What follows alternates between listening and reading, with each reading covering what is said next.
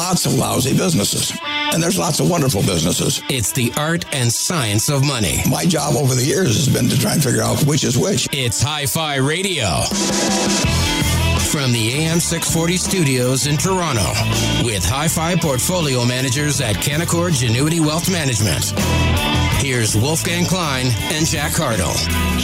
Good morning, Toronto, and welcome to Hi-Fi Radio, AM 640. I am Wolfgang Klein, your co-host. Jack Hartle in the studio, your other co-host, and we do welcome you to the show, our second show, and we're very excited about it. We have a fantastic lineup today, and as it is Earth Day, the show will have an Earth Day hue to it. We're going to be speaking with Nick Blitterswyk of UGE, a solar installation company, solar energy. Prices have gone down. It is becoming very economical, and Nick is going to talk to us about that. We are then going to be talking to John Quealy, who is a very, very dynamic tech analyst, covers some very, very funky, unique, disruptive technology type businesses, from LED lighting to energy management systems, just response management systems, very, very dynamic stuff. Later in the show, we're going to have Mr. Brad Lamb.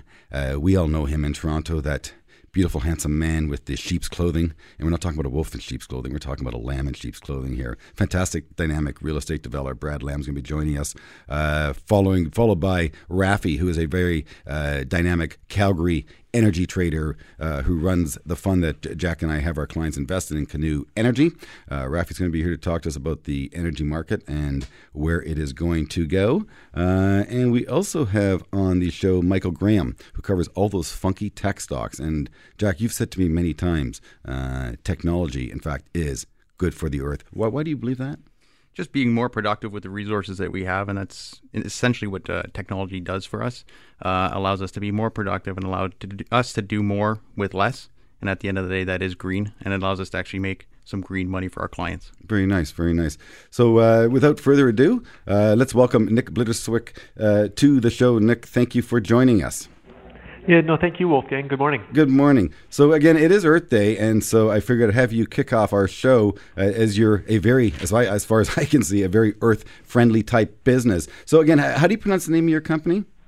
Yeah, so it's UGE International. And what exactly does your company do that is so earth-friendly?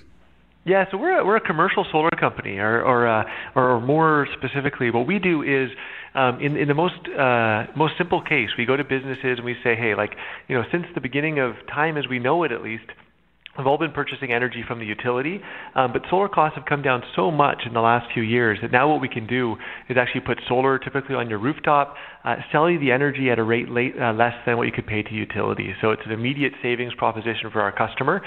So we handle that full end-to-end process of doing that.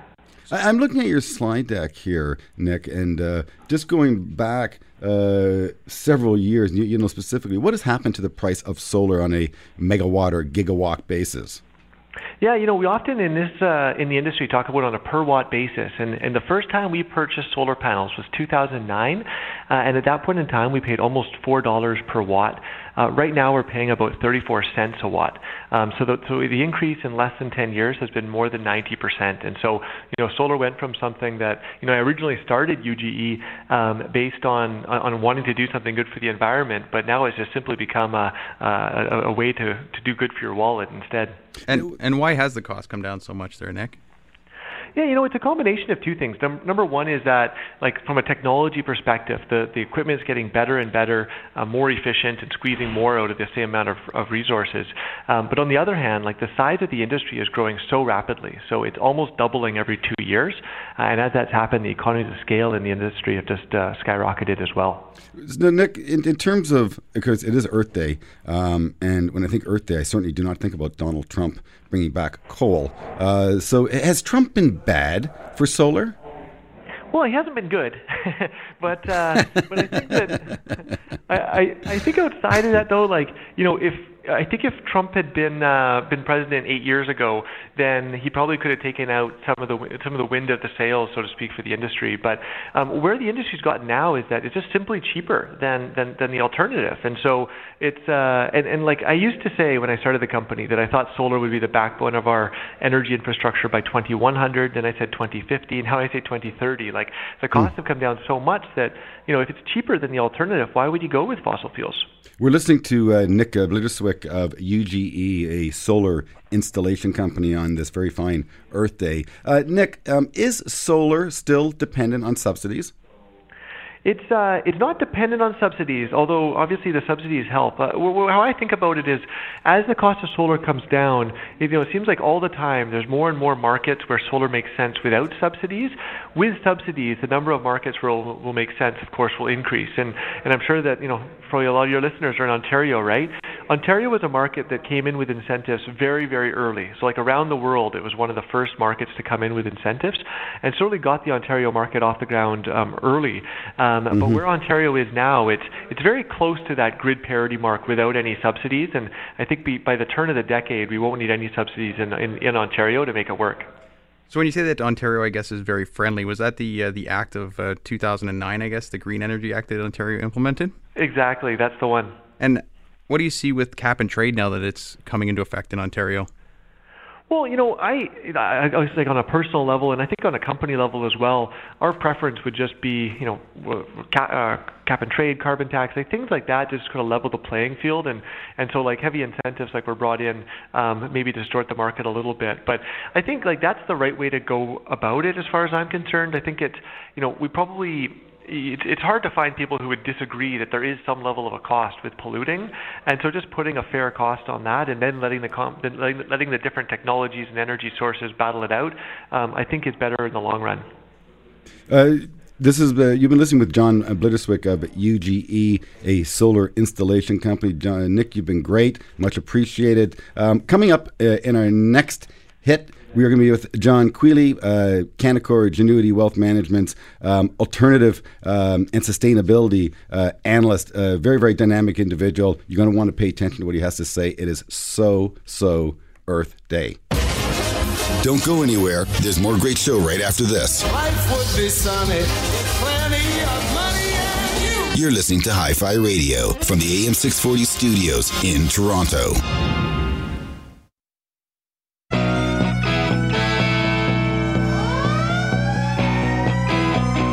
For the love of money, Hi-Fi Radio with Wolfgang Klein. Talk Radio AM 640. Welcome back. You are listening to Hi-Fi Radio AM 640. Wolfgang Klein is your co-host. My wingman in the studio, Jack Hartle. A real pleasure to introduce to you John Quealy of Canaccord Genuity Wealth Management's research department, specializing in sustainability and industrial technologies.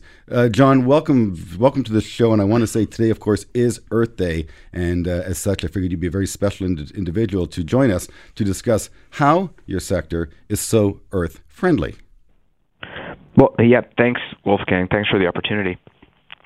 So 15 plus years here at Canaccord, covering sustainability, all facets, water, energy and power, everything from solar to lighting to smart grid, some biofuels thrown in there as well. So it's a secular theme that has seen some tremendous traction over those 15 plus years, especially as the prevalence of ESG, environmental, social, and governance issues take hold at large pension funds and institutional managers. The stocks themselves can be quite variable, quite risky, but think about the prevalence and the success of companies like Tesla, for example, really making an imprint on the general investor and general consumer around sustainability technology. So it's been a good ride so far. It's been, up and down, but a good ride. You have some very dynamic companies in your coverage universe. And again, these are esoteric names. So again, this technology, this leads me to believe that this technology really is coming from grassroots and from the entrepreneurs and people's garages, as opposed to from the General Electrics and the Honeywells of the world. A company that I traded with you once, Enernoc. Let's talk a little about that company, because I found it to be very, very green and just a dynamic business. Tell us a little bit about the Enernoc. Yeah, so Enernoc is the world's largest provider of demand response. So this is a company that will go out and pay you to not use power during peak periods on the electric grid. For your listeners and clients in Ontario, you have tiered power prices up there. Several other parts of North America and many parts of Europe, quite frankly, have tiered prices. So it's more expensive in the morning and the afternoon when people are getting up and doing things. Sounds like Uber's surge pricing, isn't it? I'm sorry? It sounds like Uber's surge pricing we experience here in Toronto every now and then. And so instead of paying a natural gas plant or to be on spinning reserve in the background at 50% capacity, and then they call it in that afternoon rush hour, this would be a concept where you're paying, largely in the case of Enernoc, institutional users, commercial and industrial users of power to stop using so much. They grew quite successfully over the years since their IPO in 2007. Lately, though, the stock's fallen on harder times. They've got a bit of a activist investor issue going on right now and a movement. They've spent many, many tens of millions of dollars trying to perfect energy intelligence software, and that's proven a harder endeavor. So now they're looking at strategic alternatives. But the market itself, when you think about moving towards decentralized energy production, when you think about connected cars, and remember, electricity generally is a just-in-time commodity. You need to produce it right when you need it. The demand response market won't go away. Enernox place therein is a bit clouded at this point, and that's why we currently have a hold rating on it. But the notion of demand response, nonetheless, is, I think, here to say, and the logistics and the intellect behind it is very, very real. Again, you're listening to Hi-Fi Radio AM 640. Joining us is John Quealy of Canaccord Genuity Wealth Management, here to give us his Earth Day spin on his very dynamic, sustainable names that he covers. What else can you share with us on your list of innovation? So 3 companies I've highlighted that won't be, I don't think, very well known to most retail investors or folks that aren't into the business-to-business, if I use that old moniker around service providers. One is Ecolab. It's a $40 billion provider of sustainability solutions around the world. These are the folks that make sure hospitality, institutional, restaurant, food and beverage all have safe, clean water, safe, clean facilities. They also do some healthcare.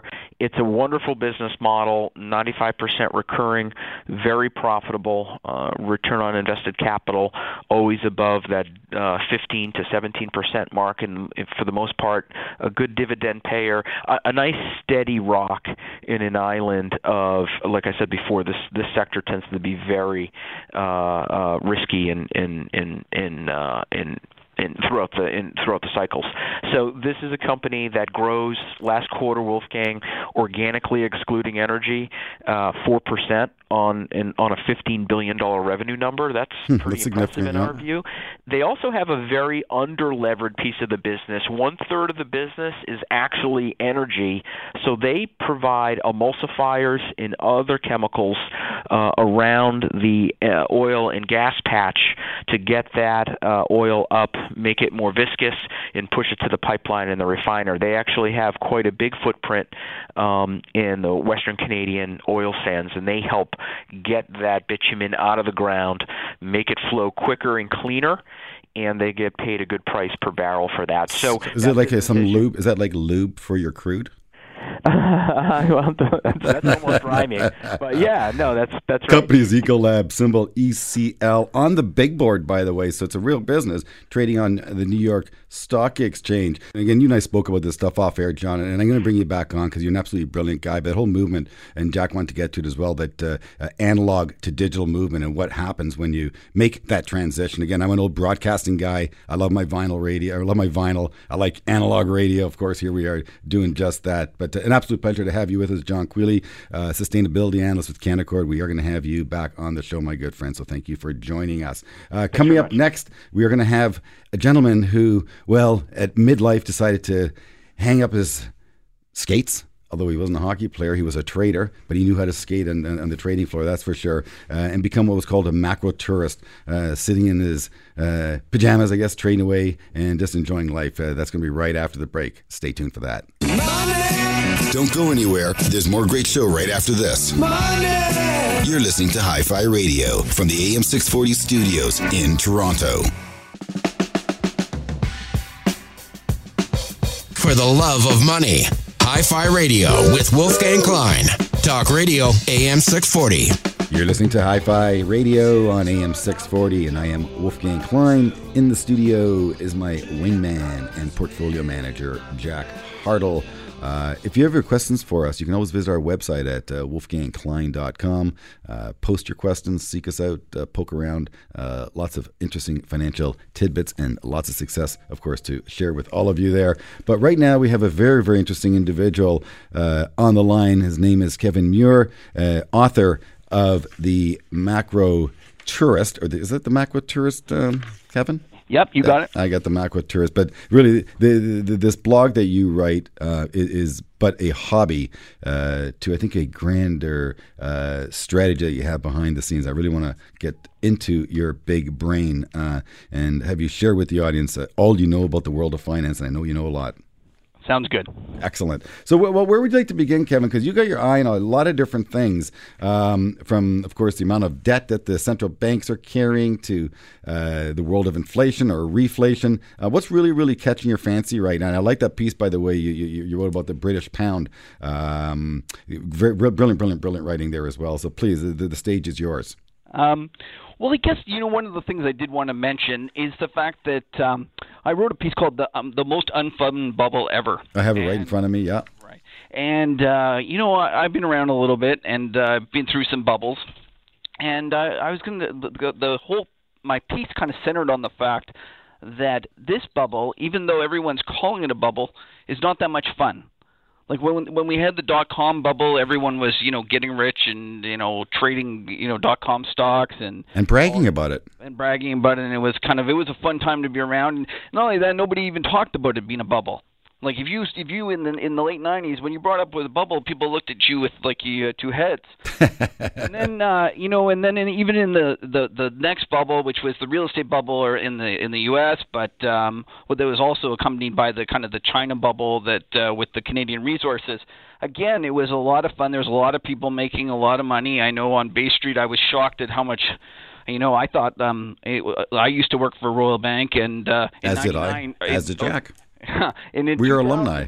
In 2000, I quit, and I thought, I'll never see something so crazy as the .com bubble again. Yeah. And I kind of joked, and I said, hopefully I'm going to be like Michael Jordan after, sinking the 3 points, and winning the game, I'm going to leave at the high. Right. So when you're talking about bubbles right now, Kevin, are you talking about equities, bonds, all asset classes? What bubbles do you see right now? Estate?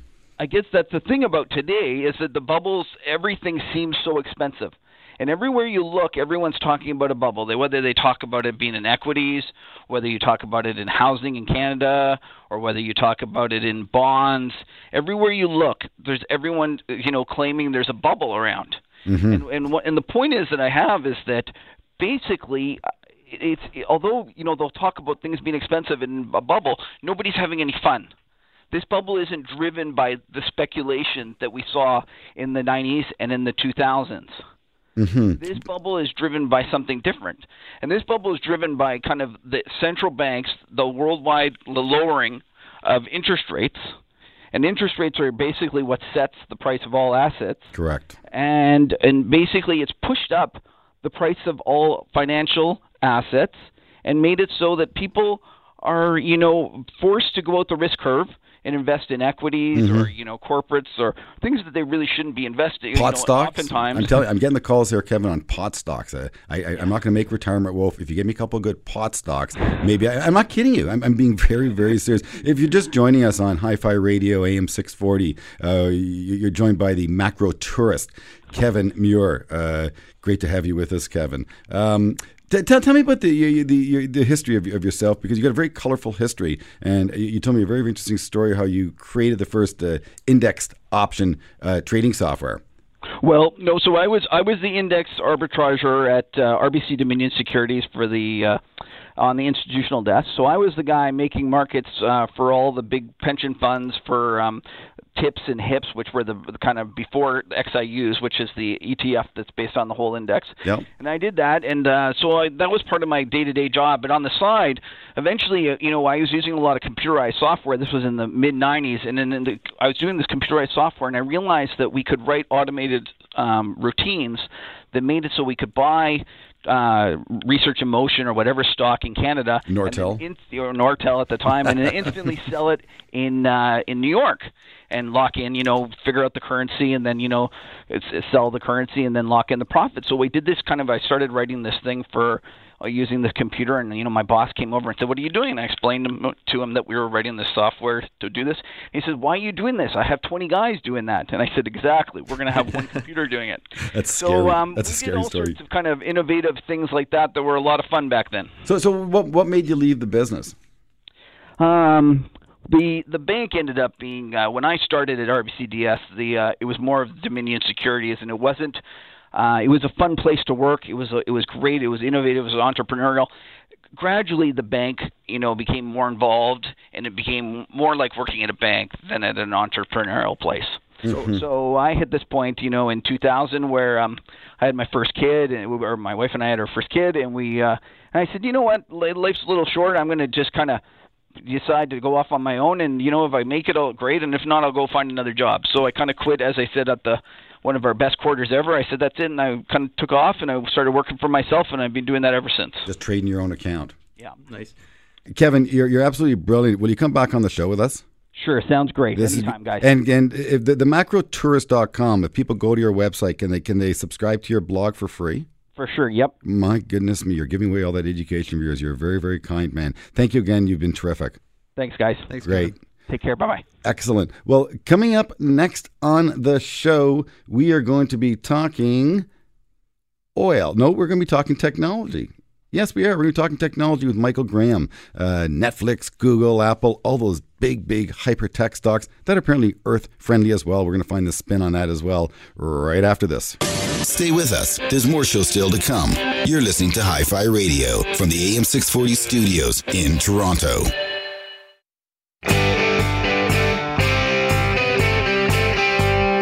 For the love of money, Hi-Fi Radio with Wolfgang Klein. Talk Radio AM 640. Welcome back to the show, Hi-Fi Radio AM 640. I'm your host, Wolfgang Klein, and Jack, host with the mostest, Hartle, in the studio with us. Joining us is Michael Graham. He covers those very, very sexy tech stocks, Facebook, Netflix, Google, Amazon. I have to ask you, I'm going to open up with Sir Michael Graham. Is Amazon taking over the world? Should we fear Amazon? How are you? It's always good to talk to you. Thank you. I think Amazon has taken over parts of the world for sure. They're just growing in leaps and bounds in a bunch of different directions. The company has a license from Wall Street to invest a lot of money and to keep margins low for a long time, and they're investing in everything from more warehouses so they can ship you product quickly, to refrigerated warehouses so they can ship you groceries quickly, to movies and content so they can offer you as part of the Amazon Prime package free entertainment, and then they're also building out this mammoth Amazon Web Services offering so they can become a big cloud computing provider. And I believe, like some people do, that they're also building out a shipping business so that in 5 to 10 years they'll have an offering that looks a lot like UPS and FedEx, where they're selling it to other companies. Well, no, that's just it. Jack and I bought UPS for our clients about 1.5 years ago, thinking that, hey, more people are shopping at Amazon. Jack's wife loves to shop online, and the brown truck shows up every day. He said, Wolf, we should buy Amazon. My wife's bidding up the stock. I said, I'm going to go along with you on that one. And next thing you know, we hear that Amazon is considering putting a great big blimp in the sky and having little drones coming out of the back port to deliver us anything from pizzas to I guess refrigerators. I don't know how they carry a refrigerator on a drone, but who knows in this day and age, eh? Well, I mean, I think that's true. And Amazon Web Services was a business they started to offer cloud computing to companies, and they really it originally started as an internal resource to help Amazon have enough computing power to get through the holiday season. And then they found that they had a lot of excess capacity during the low season, and so they figured out they could sell that capacity on a temporary basis to other companies. And it's the same story in shipping. When they get into the holiday season, FedEx and UPS get overloaded, and they need their own. So they've been buying planes, and they've been buying, airport hangars and all that stuff. And so over time, I think they're just going to have to invest in so much capacity to handle their own e-commerce business during the holidays that they're going to have extra capacity to sell at other times. You're listening to Hi-Fi Radio. On the phone with us, we have Michael Graham, Canaccord Genuity Wealth Management analyst covering dynamic companies like Facebook and Netflix. Let's jump over to Netflix, Michael. Again, spending billions of dollars on content, certainly putting the big studios to challenge. And again, fighting for market share over profitability. It sounds similar to what Amazon has done. What's going on at Netflix? Yeah, Netflix is another one of these, long-term powerhouse growth stories. As you point out, they're spending $6 billion this year on originally produced content. To put that in perspective, that's probably more than all of the traditional Hollywood entertainment companies combined. Wow. And what they're really doing is they're looking ahead to a point in time when they are going to be competing for subscribers with a lot of other offerings that are digital offerings. Up until very recently, Netflix was really the only way to watch video content on your tablet or on your PC or your mobile device. And now there are lots of options, and so they understand that they need to have a lot of exclusive content in order to draw people into the service. And the other thing is they kind of looked up and said, wait a minute, we're licensing Orange is the New Black from Lionsgate, and if that does really well in the first year, then in the second year they're going to charge us twice as much, and that's no way to make a living. And so they know that if they can make the content themselves, they don't have to pay royalties in the future.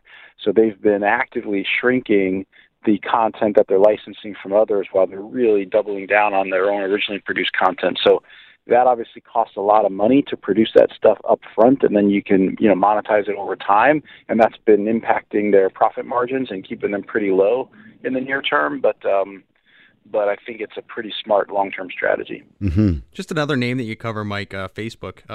Obviously, they're a digital leader in social media. What are they doing with all the personal information that they gather in terms of targeted marketing?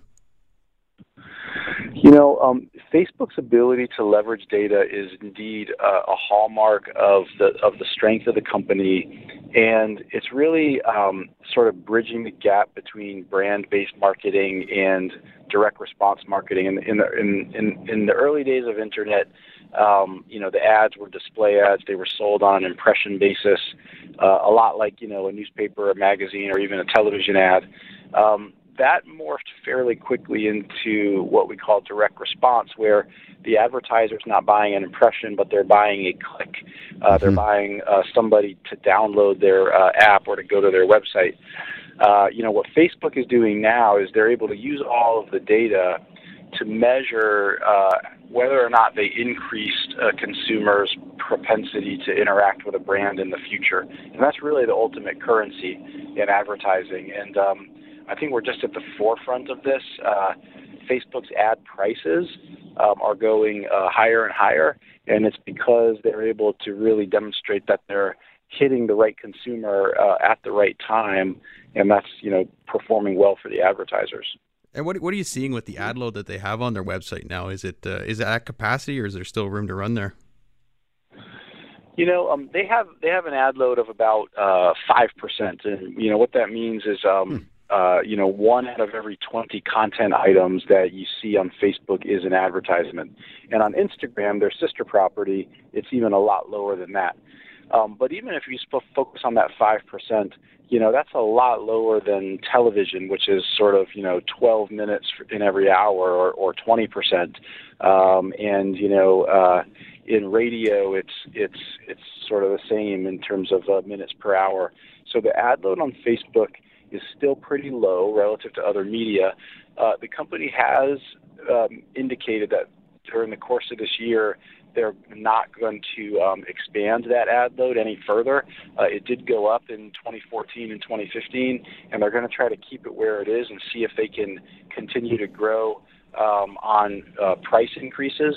And so we'll see how that goes. And, a lot of times media companies will try to keep ad load lower, and then they get pressure to grow revenue. I'm being pressured right now, Michael. I got some ads to run over. We got our own ad load here, and this is analog radio, so yes, about 12 minutes an hour, but they're good ads, and please support our sponsors. You've been listening with Michael Graham of Canaccord Genuity Wealth Management, tech analyst, genius, good friend of mine. We're going to have you back on air, Michael, and I do look forward to that. I want to thank you very, very kindly. And coming up next, we are going to talk oil with Rafi of Canoe Energy. If you're long oil, nat gas, pipelines, he's the man. He knows the space very, very well. Live from Calgary right after this. I want money. Stay with us. There's more show still to come. That's what I want. You're listening to Hi-Fi Radio from the AM 640 studios in Toronto. That's what I want. For the love of money. Hi-Fi Radio with Wolfgang Klein. Talk Radio AM 640. Welcome back to the show, Hi-Fi Radio, AM 640. On the line is Rafi of Canoe Financial. Rafi is my oil man, shall I say. Oil is a very, very difficult space for PMs, portfolio managers, to delve into. A lot of moving parts, and there I tend to leave it to the experts, and I want to join you, and thank you very much for being with us, Rafi. I appreciate you having me on. Now, Rafi, it is Earth Day. Can we speak in the same tongue, Earth Day and oil or energy? Is that fair? Well, yeah. There's a stretch. There was no lightning. You didn't get hit by lightning, so it can't be that bad. No. So what's the greener part? Let's start with that. What's the greener part of Canada's energy patch? The greener part. The greener part is probably something that is not understood, and that is that we as Canadians are being told to feel guilty about our resource industry that has flourished and we've been able to benefit from, that we're dirty, that it's a dirty industry, that we are a part of the problem. And what they're not told is that globally we're addicted to oil. Globally we use oil. And we use oil, and we create more of the pollution from the user than the producer. Mm-hmm. And the producers in Canada over several decades have been policed by what we call a regulatory board, the AUB, that has very, very stringent rules in terms of how you operate as a producer.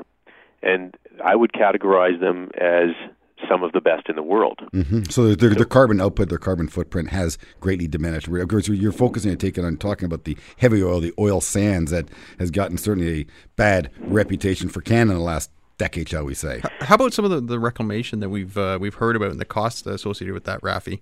Reclaiming some of the land, making it clean again after it's been used for decades as oil fields. Yeah, so that's an area that I would say I can't argue in favor of the patch. What it is we needed more regulation to stimulate a faster pace of reclamation.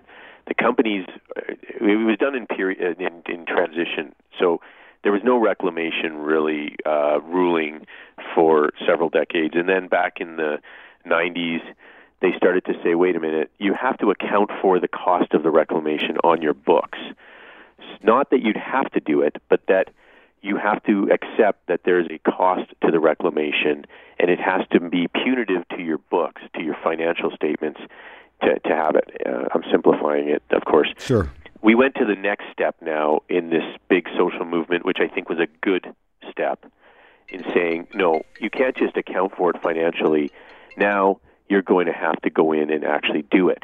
But the point I was making earlier is, what are you doing? You're reclaiming, and the way we reclaim is of the best in the world. Well, that's good to hear. So, Rafi, let's get down to business now.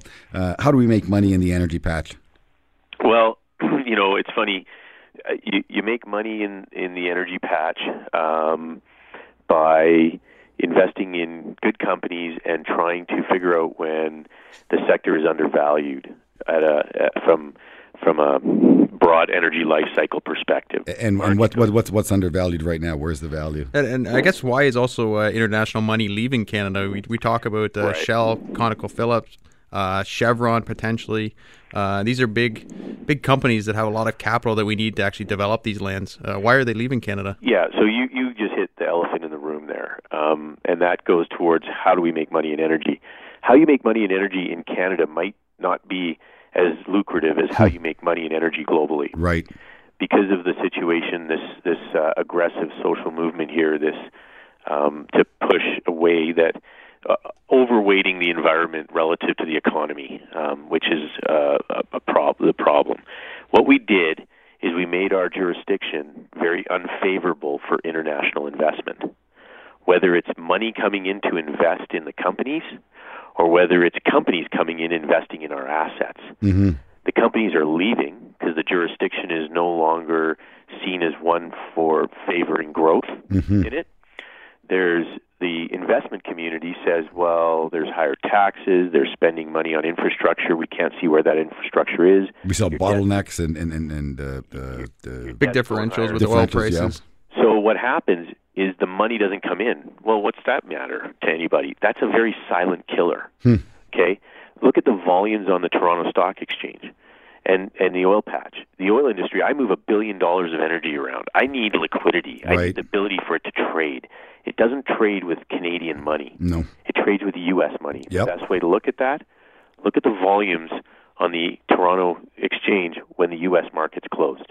Yeah, there is no volume. There is no volume. We might as well be closed too. Yeah, agreed. We don't function without their markets operating, and they don't want to be here anymore because the jurisdiction is no longer favorable for investing. We absolutely spiral into. We become a wilted flower. I call it the destruction of our net asset value. So now that we've done this to ourselves, what's the way forward for Canadian oil and to make money in Canada in the oil patch? Well, we are going to have to rely on key global fundamentals like oil price and gas price, and it's going to drag us higher. It's not going to be through what we've done or what we're doing in our. I don't believe these two political parties running Alberta and the federal party will be able to or will be capable of or desire to reverse what they're doing and think the other way. So in Canada, it's going to require a new governments. It's going to require a changeover. And in the meantime, what we have to do is focus our efforts in moving into investments in the U.S. Rafi, you're getting your music, pal. That's what it's all about. We kill them with music, baby. Because that's the high fidelity part of Hi-Fi Radio, my good friend.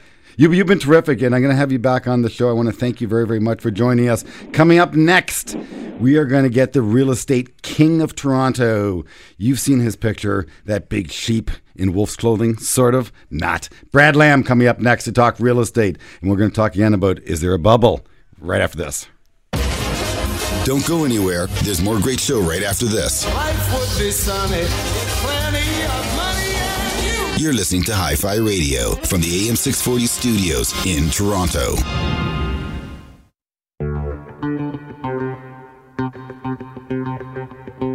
For the love of money, Hi-Fi Radio with Wolfgang Klein. Talk Radio AM 640. Welcome back to Hi-Fi Radio, AM 640. Wolfgang Klein in the studio. Jack Hartle by my side. And, of course, we got Jamie Watson, the great voice of AM 640, here with you for our last interview with a very, very important man, Mr. Brad Lamb of Lamb Developments. You know who I'm talking about because this man has a face for billboards. And yet we're going to have him on the radio. Very handsome man. Welcome, Brad. How are you? I'm terrific, thank you. How was City Hall? It's always fun. I'm sure it was.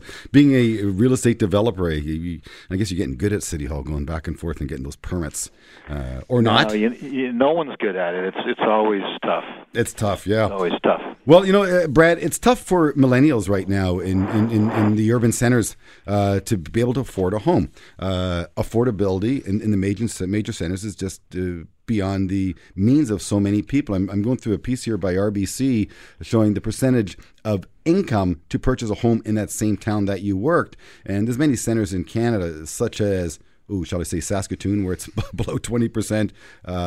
But here in Toronto, almost 50% of income and pushing higher to be able to afford a mortgage. What is one to do? Well, I mean, I don't think people are going to like to hear this, but the reality is as cities develop into being, world-class megacities like, Hong Kong and Sydney and New York and, Paris and London, there's 25 or 30 of these cities. Everyone in those cities has the same complaint. They're expensive, and Toronto is an expensive city, and I think that, currently we're probably operating at about a 65% owner versus 10 ratio in the city or in the 416. And I think that's going to flip to exactly the opposite of that, 35% owned and 65% tenanted. Mm-hmm. And I think that as long as people can get a home, like an apartment home, let's say, and know that they're there for as long as they want to be, and they're not going to get kicked out because it's not going up for sale, and they're not going to get inordinate rent increases, then I think that's okay. I think that's the way the city is going to evolve. It's just a reality. We're not going to change that. There's nothing that anyone can do. Government, nobody can change the reality of Toronto being expensive. Yeah, well, look, a good piece by Howard Marks speaking about just that real estate can certainly have regional differences that can remain elevated for extended periods of time. But I do want to ask you then, in terms of the government action today that we just heard, that they're going to implement something similar to what was implemented in Vancouver. I hear you chuckle a little bit, 15%, I guess we're going to call it import tax for non-residents to purchase Toronto real estate. What's your thoughts on this? Well, it's a terrible idea. Government interfering in free markets is always a bad idea, but this is a particularly bad idea. Mm-hmm. In Vancouver, they've done it, and for 6 months, from August to now, there's been a little bit of a slowdown and a little bit of softening in price. Prices haven't fallen, but they haven't risen by the huge amounts yet. March, this last month, sales are up 54% month over month. Wow. So, the little slowdown is over, and it's full steam ahead for price appreciation in Vancouver. So here's the thing. What does that tax do? That tax is going to pretty well guarantee that, in Vancouver it's mostly Chinese Asian buyers that are buying. Mm-hmm. They were never a large factor, just like in Toronto, in the resale existing home market. That's not where the Chinese investors buy. They buy condos from floor plans prior to the building breaking ground. Mm-hmm. They help finance, just like early investors in a startup company. Mm-hmm. They're early investors in a condo building. They take risk along with the builder. They buy apartments at better pricing than if they did it 4 years later when the building is finished. We need those people to help build our cities, and because local residents do not have the capital to make the growth possible in either Vancouver or Toronto. So now what's happened is, they're not buying those units now in Vancouver. So new development is grinding to a halt. That's what's going to happen here in Toronto. Developers who are dependent on foreign investors to buy their units, and many are dependent. If you're selling a 1,000-unit building in Toronto, and there's been lots of these projects that have two-phase projects that have been successful, that's not happening by mothers and fathers wheeling their baby into the showroom. That's not happening. So that's going to go away to a large extent, or at least slow down dramatically. So what is this tax supposed to accomplish in Vancouver and Toronto? It's supposed to establish more affordable pricing or less increases of pricing year over year, and it's going to actually do the opposite, because development will slow down. So less product will hit the marketplace, finished product for rent and for sale. So it's going to drive rents higher. It's going to drive prices higher. It's the exact opposite action that they should take, and it's going to make it worse for people. Do you actually see any good news coming out of Ontario government today with Kathleen Wynne's announcement? Any positives? Very, very bad day for Ontarians. Very bad day. I'll say this. I think that, over the last 2 years or 3 years, a lot of my colleagues and myself have considered or started apartment buildings, purpose-built apartment buildings instead of condo sites. And we've done it because the numbers started to look okay. Like in the last 3 years, it looked like you could get enough rent for a new unit to cover your costs and make a reasonable, not a big return, maybe a 4 cap rate or a 3.5 cap rate. I don't know if you're... Yeah, no, absolutely. That makes sense. The audience doesn't, but we do, yeah. Okay, well, anyway, so there's been about 15 to 20 projects talked about or green-lighted in Toronto. Now, that's all going to change because they did it based on, no rent controls on those units. Right. Now, on one hand, I understand that tenants want rent controls. They don't want to get large rent increases year over year. On the other hand, they want more stock. Yeah. So if we don't increase the stock of housing for rent, rents will go up. Yeah. So this is going to cause rents to go up because developers will not build apartment buildings under these guidelines. And if they do, it's going to be very few of them. Well, we have to house the children. I got 3 of them.